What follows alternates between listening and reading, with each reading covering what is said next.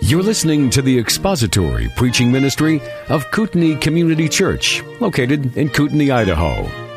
We pray that Christ is exalted and your spirit is blessed by the teaching of God's Word.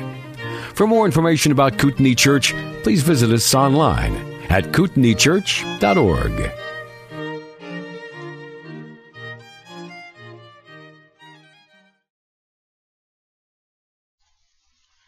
John 17, and we're going to pray before we begin.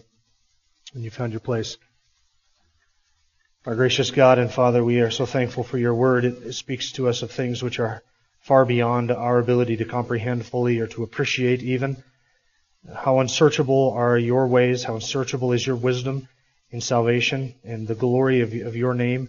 And we thank you that we can get some glimpse of that in the pages of Scripture. And so we pray that you would open our eyes to understand that and to behold the great things that Christ has done for us, for those who belong to Him. And may we rest in that security and in the surety of His payment for our sin and His ability to save to the uttermost those who come to Him by faith. We thank you for Christ our Lord, and it is in His name that we pray these things. Amen. John chapter 17, we're going to read together the first 5 verses. This is the high priestly prayer of the Lord Jesus. Jesus spoke these things, and lifting up His eyes to heaven, He said, Father, the hour has come. Glorify your Son, that the Son may glorify you, even as you gave Him authority over all flesh, that to all whom you have given Him, He may give eternal life. This is eternal life, that they may know you, the only true God, and Jesus Christ, whom you have sent. I glorified you on the earth, having accomplished the work which you have given me to do. Now, Father, glorify me together with yourself, with the glory which I had with you before the world was. Right at the beginning, we're going to jump into a theological issue, and one that's going to require you to think through some things and to engage your mind a bit. And the reason I'm beginning with this is because we're all still awake, and that could change within the next 20 days on a nice, or 20 minutes on a nice warm day like today. So here's the issue. Last week we looked at the end of verse 2. Verse 2, that the Father has given authority over all flesh to the Son, that the Father has given to the Son a people to save. This is the sovereign act of God. God is sovereign in salvation. He has chosen in Christ a people from before the foundation of the world. He has chosen out of the mass of humanity a people that He is going to save for His own eternal glory. And then the Father took those people whom He has chosen out of the mass of humanity, and He has committed them to the saving work of His Son. He has given them to the Son. And then He has also given to the Son authority over all flesh, all people, all things. Everything is under His authority, under His sovereignty, so that the Son can use that authority and that position that the Father has given to Him to save fully and infallibly and perfectly and forever all, not some and not many and not most, but all whom the Father has given to the Son. That is the essence of John 6. That's the essence of John 10. That's the essence of John 17. In fact, those passages make absolutely no sense whatsoever. You can't even understand those passages unless, first of all, you understand that that is what Scripture teaches. The Father has given to the Son a people to save, and the Son will not disappoint the Father. He will do, and has done perfectly, all of the work that the Father sent Him into the world to do, namely, to save and to sanctify and to secure for Himself forever a people for the glory of the triune God. And all of this authority that rests in the hands of the Son, it is a universal authority, but it is a universal authority not to give eternal life universally to all men. It is a universal authority that the Son has to give eternal life to whomever He wills. In Matthew chapter 11, Jesus said, nobody knows the Father except the Son, and all to whom the Son wills to reveal Him. In other words, whoever it is that understands who the Father is, whoever comes to know the Father, comes to know the Father only because the Son has willed to reveal the Father to him. And Jesus said in John chapter 5 that He has been given this authority, and He has authority to give eternal life to whomever He wills. If you have eternal life this morning, it is due only to the fact that not that you willed it, but that the Son willed to give you eternal life. To whom does the Son will to give eternal life? To all those whom the Father has given to Him, because John 6 says that all that the Father has given to Him will come to Him, and the one who comes to Him He will certainly not cast out. For this reason He came down from heaven to do the will of the Father. And what is the will of the Father? That of all those whom the Father has given to Him, He may give eternal life, and He will raise all of them up on the last day and lose none of them. And it is this truth, these doctrines, this is where the security of the believer rests. The security of the sheep does not rest with the immutable nature of a human decision. It doesn't rest with the unchangeable nature of walking an aisle. There's nothing magical about checking a mark on a card or filling out a card or raising your hand in a meeting or praying a prayer. None of those things gives eternal life. None of those things get us into an eternal life that suddenly we can't get out of. Some people think that that's how eternal life works. You get somebody to make a decision, the rash of the moment, you influence their emotions and get them to walk an aisle, and they come up to the front and they've walked the aisle and boom, they're in. We got them. Now they can't get out no matter what they want to do. They can go out and live like utter pagans, but hey, they prayed the prayer and they're in, and we baptize them as quickly after that as we possibly can. And because they made that decision at one point when they were 5 or 6 or 10 or 15 or 25, because they made that decision, now it's irreversible and they can't get out. Scripture always and everywhere teaches the security of the sheep. But listen, Scripture never attaches the security of the sheep to the immutable nature of the human will or an act of human will or of a human decision. Do you know what Scripture teaches is the foundation and the form of our security? The will of God and God alone. Scripture always traces our security back to the fact that God in eternity past has decided to save a people. And because God has chosen to do that, and because God chose those people, and because God gave those people to His Son, and because the Son must fulfill the will of the Father, and He cannot fail, and He is able to save to the uttermost all those who come to Him, because those things are true, the sheep are secure. They hear His voice, He gives to them eternal life, and nobody will ever pluck them out of His hand. Why? Because our faith is mighty, our decision is irreversible? No, but because He and the Father are one, and nobody is able to pluck them out of His hand or the Father's hand, because He is the Savior who cannot fail to do what the Father sent Him to do. Now, that was all the groundwork that we covered last week, right? All of it kind of in a nutshell. You say, that's a nutshell, that's an awfully big nut. Because yeah, that's in a nutshell. Now here's the question that comes up. Actually, two of them. Number one, does this do away with the necessity that sinners have to repent and to believe in the gospel? In other words, do these doctrines do away with the necessity of the unbeliever to repent and to believe the gospel, the responsibility of man? Does that mean that sinners are no longer responsible? If God is the one who does the choosing, if God is the one who gives them to the Son, and it is the Son who saves them, does that then do away with the responsibility of man? And the answer to that is no. Scripture never draws that conclusion. Scripture always teaches these twin truths, that the Father is sovereign, that God is sovereign in salvation, and He is infallibly saving a people for Himself, and that He cannot fail in that task, and that not one person will be saved apart from His sovereignty, and not one person will be lost because He is sovereign over that salvation. Not one person whom He chooses to save will be saved. But at the very same time, that man is responsible to turn from his sin and to repent and to believe the gospel. And that man will not turn from his sin and repent and believe the gospel is entirely an act of his own perverted and depraved and fallen will. Unbelievers do not will to come to the Savior. They do not want it.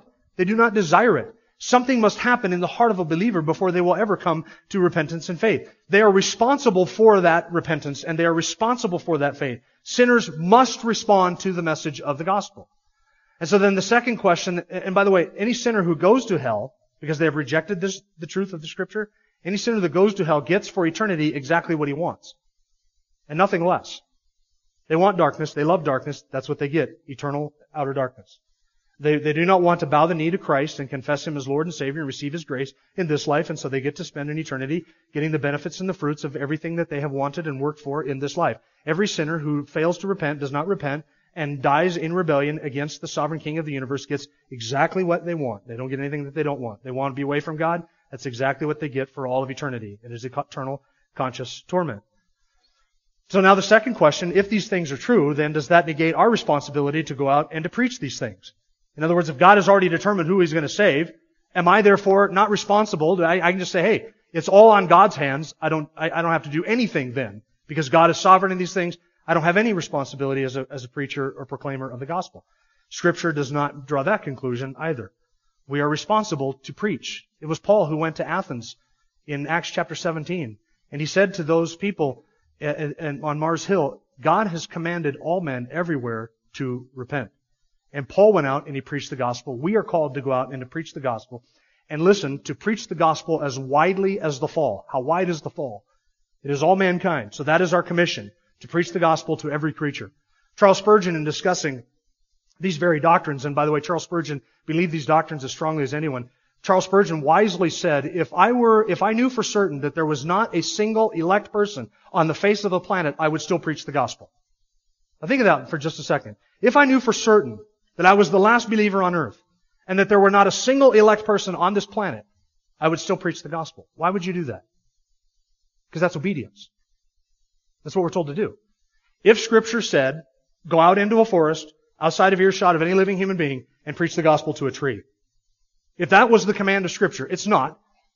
But if that were the command of Scripture, we would be obligated to obey that, whether it made any sense to us, or whether it accomplished anything in this world or not. We would be obligated to go out into the forest and preach the gospel to a tree, if that's what Scripture commanded us. Because God is glorified in the proclamation of His truth.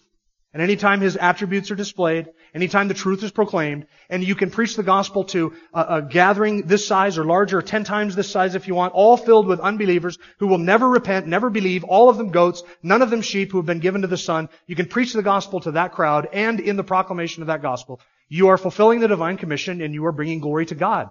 Why? Because any time that what God has done for sinners is announced to men, even if they're all unbelievers and none of them ever repent, any time that that message is announced to men, God is glorified in that. Because the news of what He has done in His grace for sinners is proclaimed before people. And so we can rejoice in that and we would obey that. So what is our commission? Our calling? Is it to somehow discern who those who are been given to the Son by the Father are, and then to preach the gospel to them? Preach the gospel to every creature. That's our calling. Because God knows who it is that He has given to His Son, and the means by which He calls those people to Himself is the faithful proclamation of the gospel. And all men are responsible to repent and to believe that message, and those who have been given by the Father to the Son will repent and will believe that message. So that is your theology in a much bigger nutshell. Again, so that brings us to verse 3. Now we have found that the concern of God and the concern of Jesus Christ in this prayer is the glory of the triune God, the glorification of the Son, so that the Son may glorify the Father, and that this prayer, and what concerns Christ in this prayer, is giving eternal life to those whom the Father has given to Him. It is the eternal life of His people that is in view in the passage, in this whole prayer. So, beginning in verse 1 and 2, we saw last week that the Son desired that He would be glorified through the cross, so that the Father glorifying Him on the cross, that glory would rebound to the glory of the Father, and the Father would be glorified through the Son. Once again, the salvation, the cross, and all that pertains to it is about the glory of the triune God. It's not about your good. It's not about your good things happen to you. It's not about your best life now. It's about the glory of the triune God. So He is praying for the Father to glorify Him just as the Father has already given to Him authority over all flesh. So that, in verse 2, all that the Father has given to Him, He may give eternal life to them. That is what the Son came to do. That's the work He is describing in verse 4. So we come now to verse 3, and here we have a description or a definition. We'll see which one it is here in just a second, of eternal life. In verse 3, this is eternal life, that they may know You, the only true God, and Jesus Christ, whom You have sent. Now, every once in a while, we come across a passage in Scripture, a verse or a little passage where you feel like the economy of words is at an amazing level. As if the author was able in just a few short words to condense an amazing amount of theology and truth in one little small package. And this verse is one of those verses. This is eternal life, that they may know You, the one true God, and Jesus Christ, whom You have sent. In that one sentence, really, John is summing up so much of what he has already taught all the way through this entire gospel. What is eternal life? What does it mean to know God? Who is Jesus Christ, who is sent by the Father? What is the purpose of knowing the Father through the Son? What is the purpose of all that God has done? And all of that is kind of summed up and packaged into this verse. And we're going to take the time today just to look at this verse and the definition of eternal life. And I'll warn you at the beginning, for those of you who have read your Bible, you're not going to hear anything new today. But sometimes for those of us who have read our Bibles, it's good to go back and examine the fundamental things of the Christian faith. Especially things pertaining to eternal life and what that is and what that means and how we receive it and the implications of that. Actually, that I think about it now, you should be glad that I'm not going to say anything new to you, because when I begin to say new things to you, that's when you ought to be concerned. And you're sitting there saying, oh, that was new. Oh, that was new. Hey, that's new. That's when you need to get the elders involved and get me out of this place. So these are some fundamental things about what it means to be a believer. There's nothing head-scratching in this. There's nothing infinite or eternal in this in terms of things that most Christians who have eternal life do not understand. But it's a wonderful verse that kind of encapsulates much of what John says concerning eternal life. This is why he wrote the book, so that you may believe that Jesus Christ is the Son of God, and that by believing you might have life in His name. So this is eternal life, that you may know the one true God and Jesus Christ whom He has sent. So let's begin with what it is and why we need eternal life. The very fact that Jesus came to give eternal life to all those whom the Father has given to Him is an evidence that it points out the fact that we do not have eternal life and that we are not born with eternal life. Man, when we are born dead in our trespasses and sins. You were not born with a little spark of divine life inside of your heart that needed to be fanned into a flame so that you might know God and blossom into the glorious star child that you are today. That might be popular in some circles, but that is not what Scripture teaches. You are not born with a spark of divine life. You're not born on life support. You are not born terminally ill. You are born spiritually dead. Every individual who is ever born into this world, save only Jesus Christ, born in Adam, is born spiritually dead on arrival and cannot be resuscitated. And there is nothing that you can say or do for or to that person apart from the work of God in Christ and in the Holy Spirit that can change that condition. Nothing can, because we are born spiritually dead. And that spiritual deadness is total. That means that the sin that has corrupted us and causes us to be spiritually dead is a sin that affects my affections. It is a sin that corrupts my mind so that in my eyes I cannot see the truth. I cannot behold in things truth. It means that my heart has been hardened so that it needs to be softened. It cannot even receive spiritual truth. And my mind is darkened so that I cannot even understand spiritual truth. And I am dead and unable in any way to respond to God's offer of the gospel. I am unable to think clearly about who God is or even to know God on my own. I cannot grope for Him. I cannot reason my way to God because my reason is broken. Every faculty of our being, when we are born into this world, every faculty of our being is affected and perverted and destroyed by sin. And it is corrupted by sin. So that, as Paul says in Romans chapter 8, when it comes to the law of God, which is perfect and holy and pure and righteous, that law I cannot submit myself to.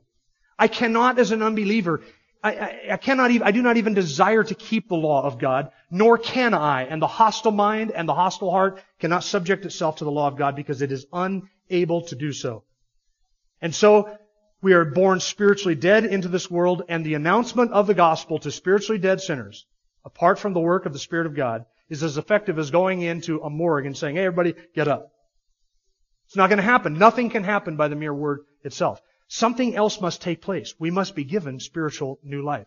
And listen, this is the case not just for the rank unbelievers and all those who've never been given by the Father to the Son. This was the situation that described us as well. In fact, most of the Scripture verses that I've just alluded to in that description of our corruption is specifically describing believers before they came to faith in Christ. For instance, Ephesians chapter 2 says, we, believers, you and I, were born and dead, trespasses and sins. And we walked according to the prince of the power of the air, the spirit who now works in the sons of disobedience. And we, you and I, were children, just as the rest of unbelievers were. We were in that same condition. Colossians chapter 1 says, we also, our minds were hardened and darkened and unable to come to a knowledge of the truth. Titus chapter 3, we ourselves also once were disobedient, deceived, serving various lusts and pleasures, living in malice and envy, hateful and hating one another, just like everybody else. But then the love and the kindness of God, our Savior towards man, appeared, and not by works of righteousness which we have done, but according to His mercy, He saved us. We're the recipients of it. He is the author and initiator of it. All of that is by His grace, because we were in that very same lost condition.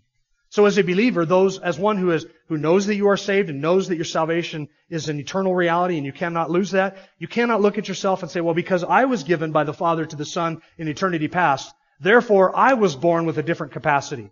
I was born with a different ability. I was born not as lost, not as dead, not as sinful, not as under wrath as the rest of mankind. That's not so. All of us were born into that condition. But God, by His grace and for the glory of His name, has changed that condition for those whom the Father has given to Him. So this is our great need, that we needed to be saved. So what is the rescue plan of God? Well, this is what Acts chapter 4 refers to as the predetermined plan of God. Acts chapter 2, the predetermined plan of God. That God chose to save a people and He chose to rescue a people for the glory of His own name. So how did God do that? He sent the second person of the Trinity, His own Son, into this world to die for sinners and to pay the sin price for all who will believe upon Him. John chapter 10 says He came to die for His sheep. Ephesians chapter 5 says He came to die for His bride, the church. Galatians chapter 2 verse 20 says He gave Himself up for me, for us. He died for us. He died not just to make salvation possible. He died to pay an actual atonement price for all of the sin of all of the people who will ever believe upon Him. To pay in full that entire sin debt that we owed, all of us owed. To pay that in full so that He might declare that it is done and the price is paid and it is finished and the work has been completed and salvation has been purchased and bought. That is what He came to do. He came to die for His sheep and to give His life in our stead. He bore our sin in His own body on the tree. He didn't make salvation possible. He purchased it and He finished it. He didn't just make it available for you to do with what you want. He actually accomplished the work of redemption, having forever purchased the people for His own glory. That is the work of salvation. That is the work of redemption which God has done. So, the fact that we needed to be given eternal life, the fact that He gives us eternal life is evidence that we needed that to begin with. So now let's ask ourselves, what is then this eternal life? This is eternal life. Eternal life is defined by a couple of things. Number one, by its duration. It's defined by its duration. Eternal life is what? Eternal, yeah. See, you're still awake. At least a couple of you are. It's eternal. Okay, very good. So now this should forever answer the question of, can I lose my eternal life? If you can lose eternal life, then is it eternal? No, it's temporary, isn't it? Those whom God gives eternal life cannot lose that eternal life because of the nature of that life, and it is an eternal life, which means that it begins, at least in terms of your experience and understanding and reception of it, it begins at a certain point in time, but then it continues on for this life, till you sin next time, till you forget to confess a sin, till you do something willingly. How long does that go on? It goes on for all of eternity. Eternal life is defined by its duration. It is an eternal life. You cannot lose it. And it's not that you cannot lose it because of the nature of your faith or the nature of your ability to be sanctified or walk in holiness. You cannot lose it because it was given to you as a gift. And the life is not something in you that you start up by virtue of your faith or some activity that you do. The life is defined not only by its duration but also by its nature. And it's eternal for this reason, that it's the life of God. The life that you have that is eternal life is not a life outside of God, outside of us, that God kind of creates and sort of throws into your heart for a period of time. That's not how it works. We are born again by the Spirit of God, and the life that we have, which is eternal life, is a divine life. That is why we are sharers or partakers in the divine nature. By virtue of the life that the Spirit of God has created within us, that is the life of God, it is the divine life of God. It is God's life in us that we live and that we enjoy in eternal life. That is why it is eternal. Because the life of God that He shares with us does not go out and it is not extinguished. And so it is by virtue of its nature, not only its duration, but its nature, it is an eternal life. And it is an eternal life that we enjoy now.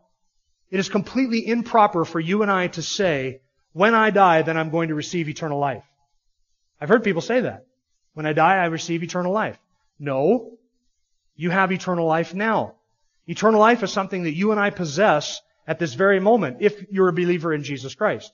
If you have been born again and saved, then the life that you have is eternal life, and it is the same eternal life that will continue all the way through your death.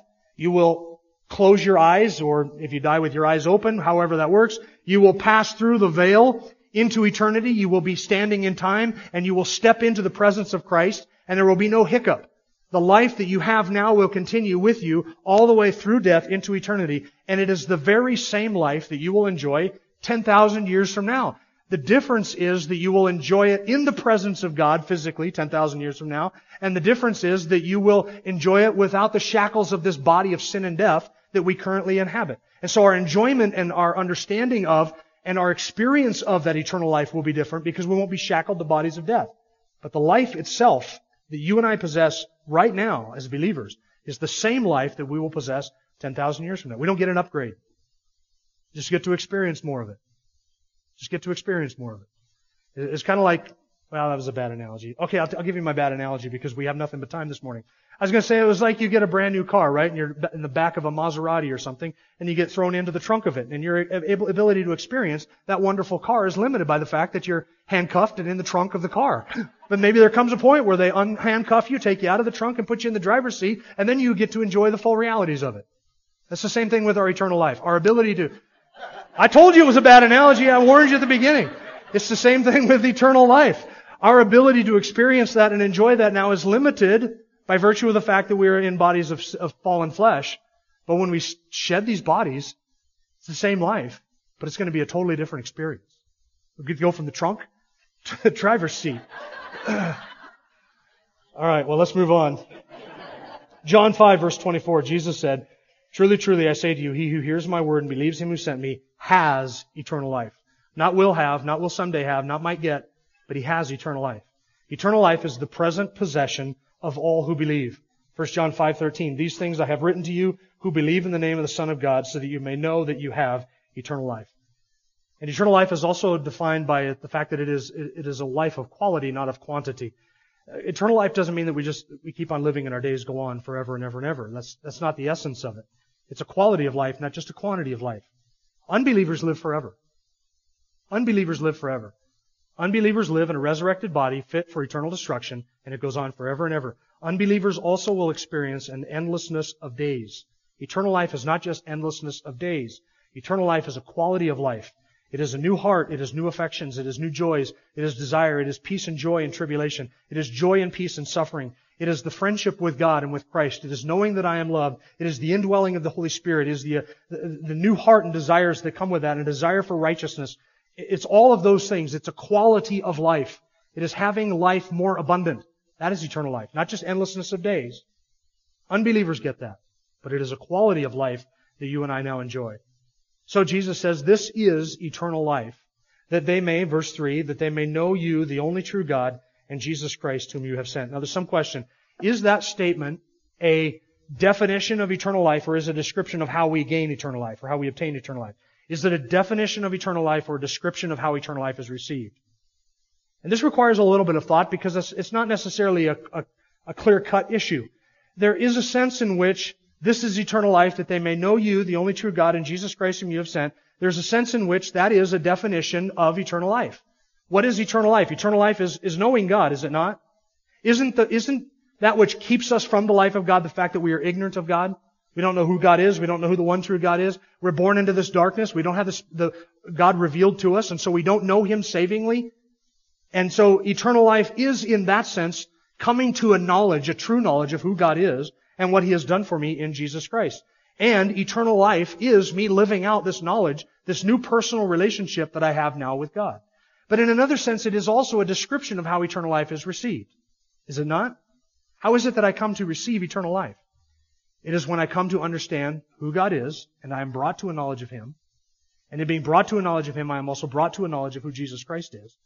And I receive that eternal life by coming to know God in the person of Jesus Christ. So if I had to choose between definition and description, I'd say it's probably more likely a description. There's actually a parallel phrase. I should say the parallel phrase. There's a similar sentence structure in John chapter 3, verse 19. And I want you to look at John 17:3, and I'll read to you I'll read you the other passage, John 3:19. Listen to what John says in John chapter 3, verse 19. Now remember, this is in the context of John 3:16. For God so loved the world that He gave His only begotten Son, that whoever believes in Him should not perish but have everlasting life. God did not send His Son into the world to condemn the world, but that the world might be saved through Him. And then John writes this, John 3:19. This is the judgment, that the light has come into the world, and men love darkness rather than light, for their deeds were evil. Now, do you see the similar sentence structure? This is eternal life, that men might know you, the only true God, and Jesus Christ whom you've sent. This is the judgment, that light has come into the world, and men love darkness rather than light. There's a similar sentence structure, and what John is doing in that similar sentence structure, let's go back to John 3, he's not telling us, he's not defining for us what judgment is. He is describing to us why men are judged. Why are men judged?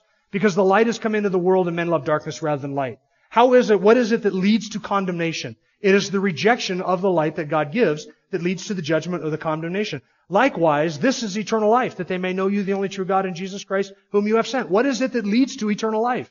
It is coming to know the only true God and Jesus Christ, whom He has sent. And so this is what eternal life is. This is how we are brought to a knowledge of, this is how we are brought to eternal life. We are brought to a knowledge of the Lord Jesus Christ and the Father.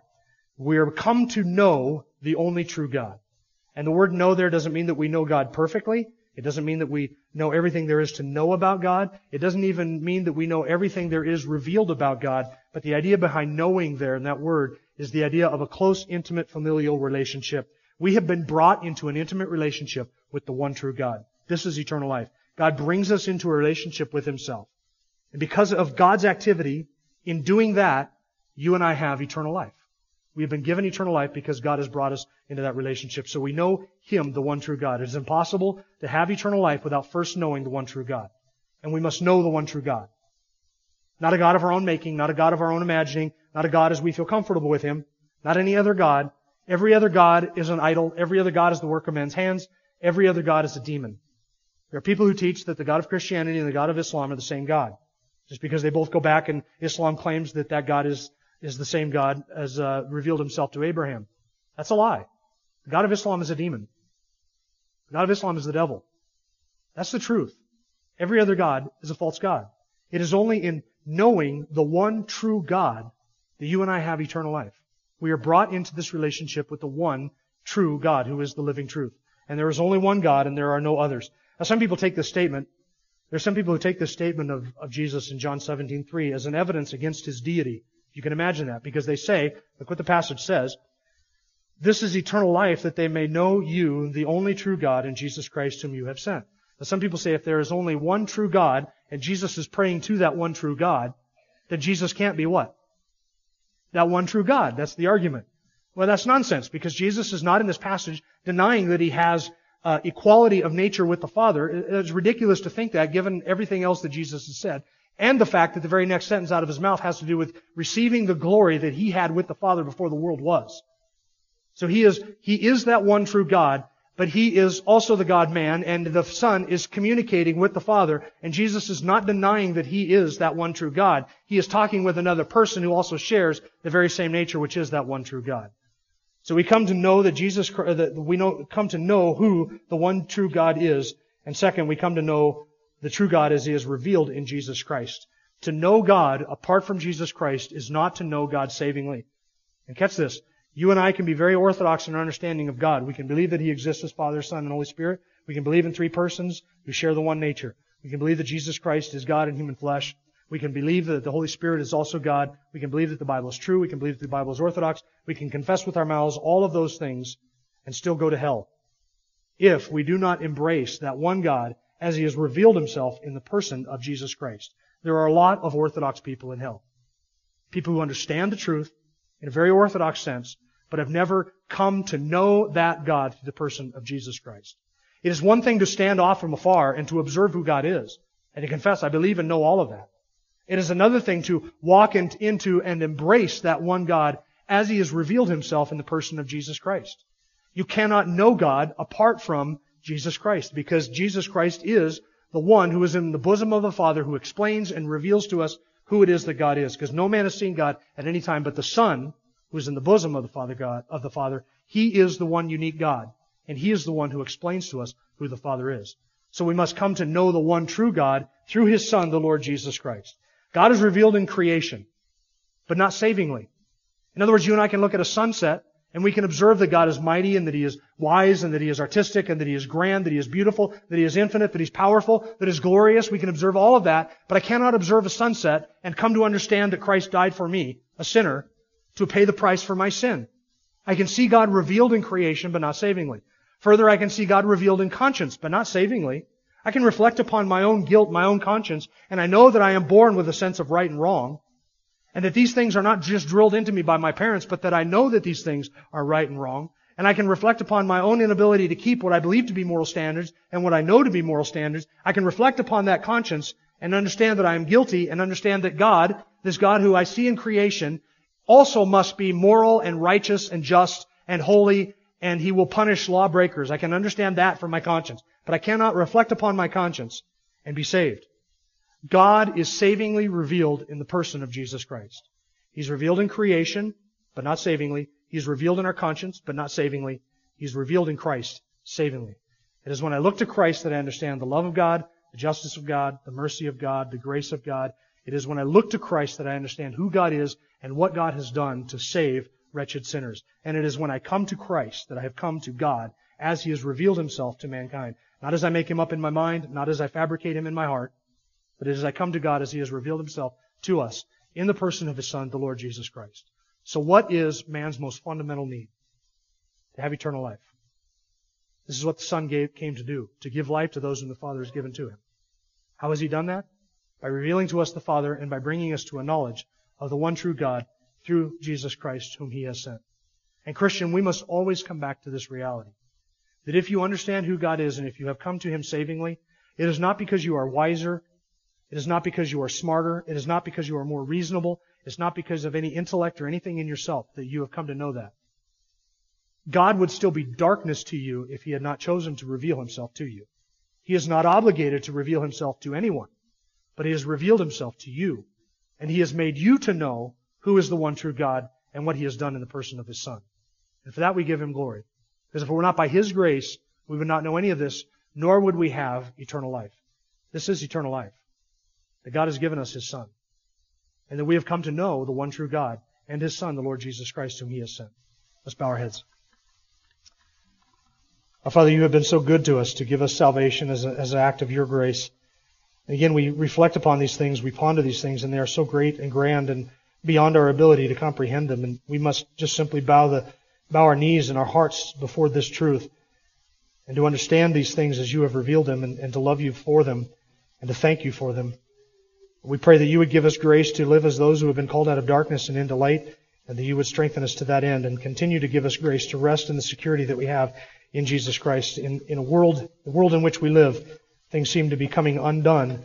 But Father, You are a God who gives us grace to live in the midst of that, and You are the God who has secured us. And there is no place more secure than in the grip of You, our gracious and triune God. We thank You, Father, for sending Your Son. We thank You, glorious Son, for coming and dying for wretches such as us. And we thank You, Holy Spirit, for giving us new life, for regenerating us and causing us to be born again by Your grace and for Your glory. It is in the name of Your great Son we pray. Amen.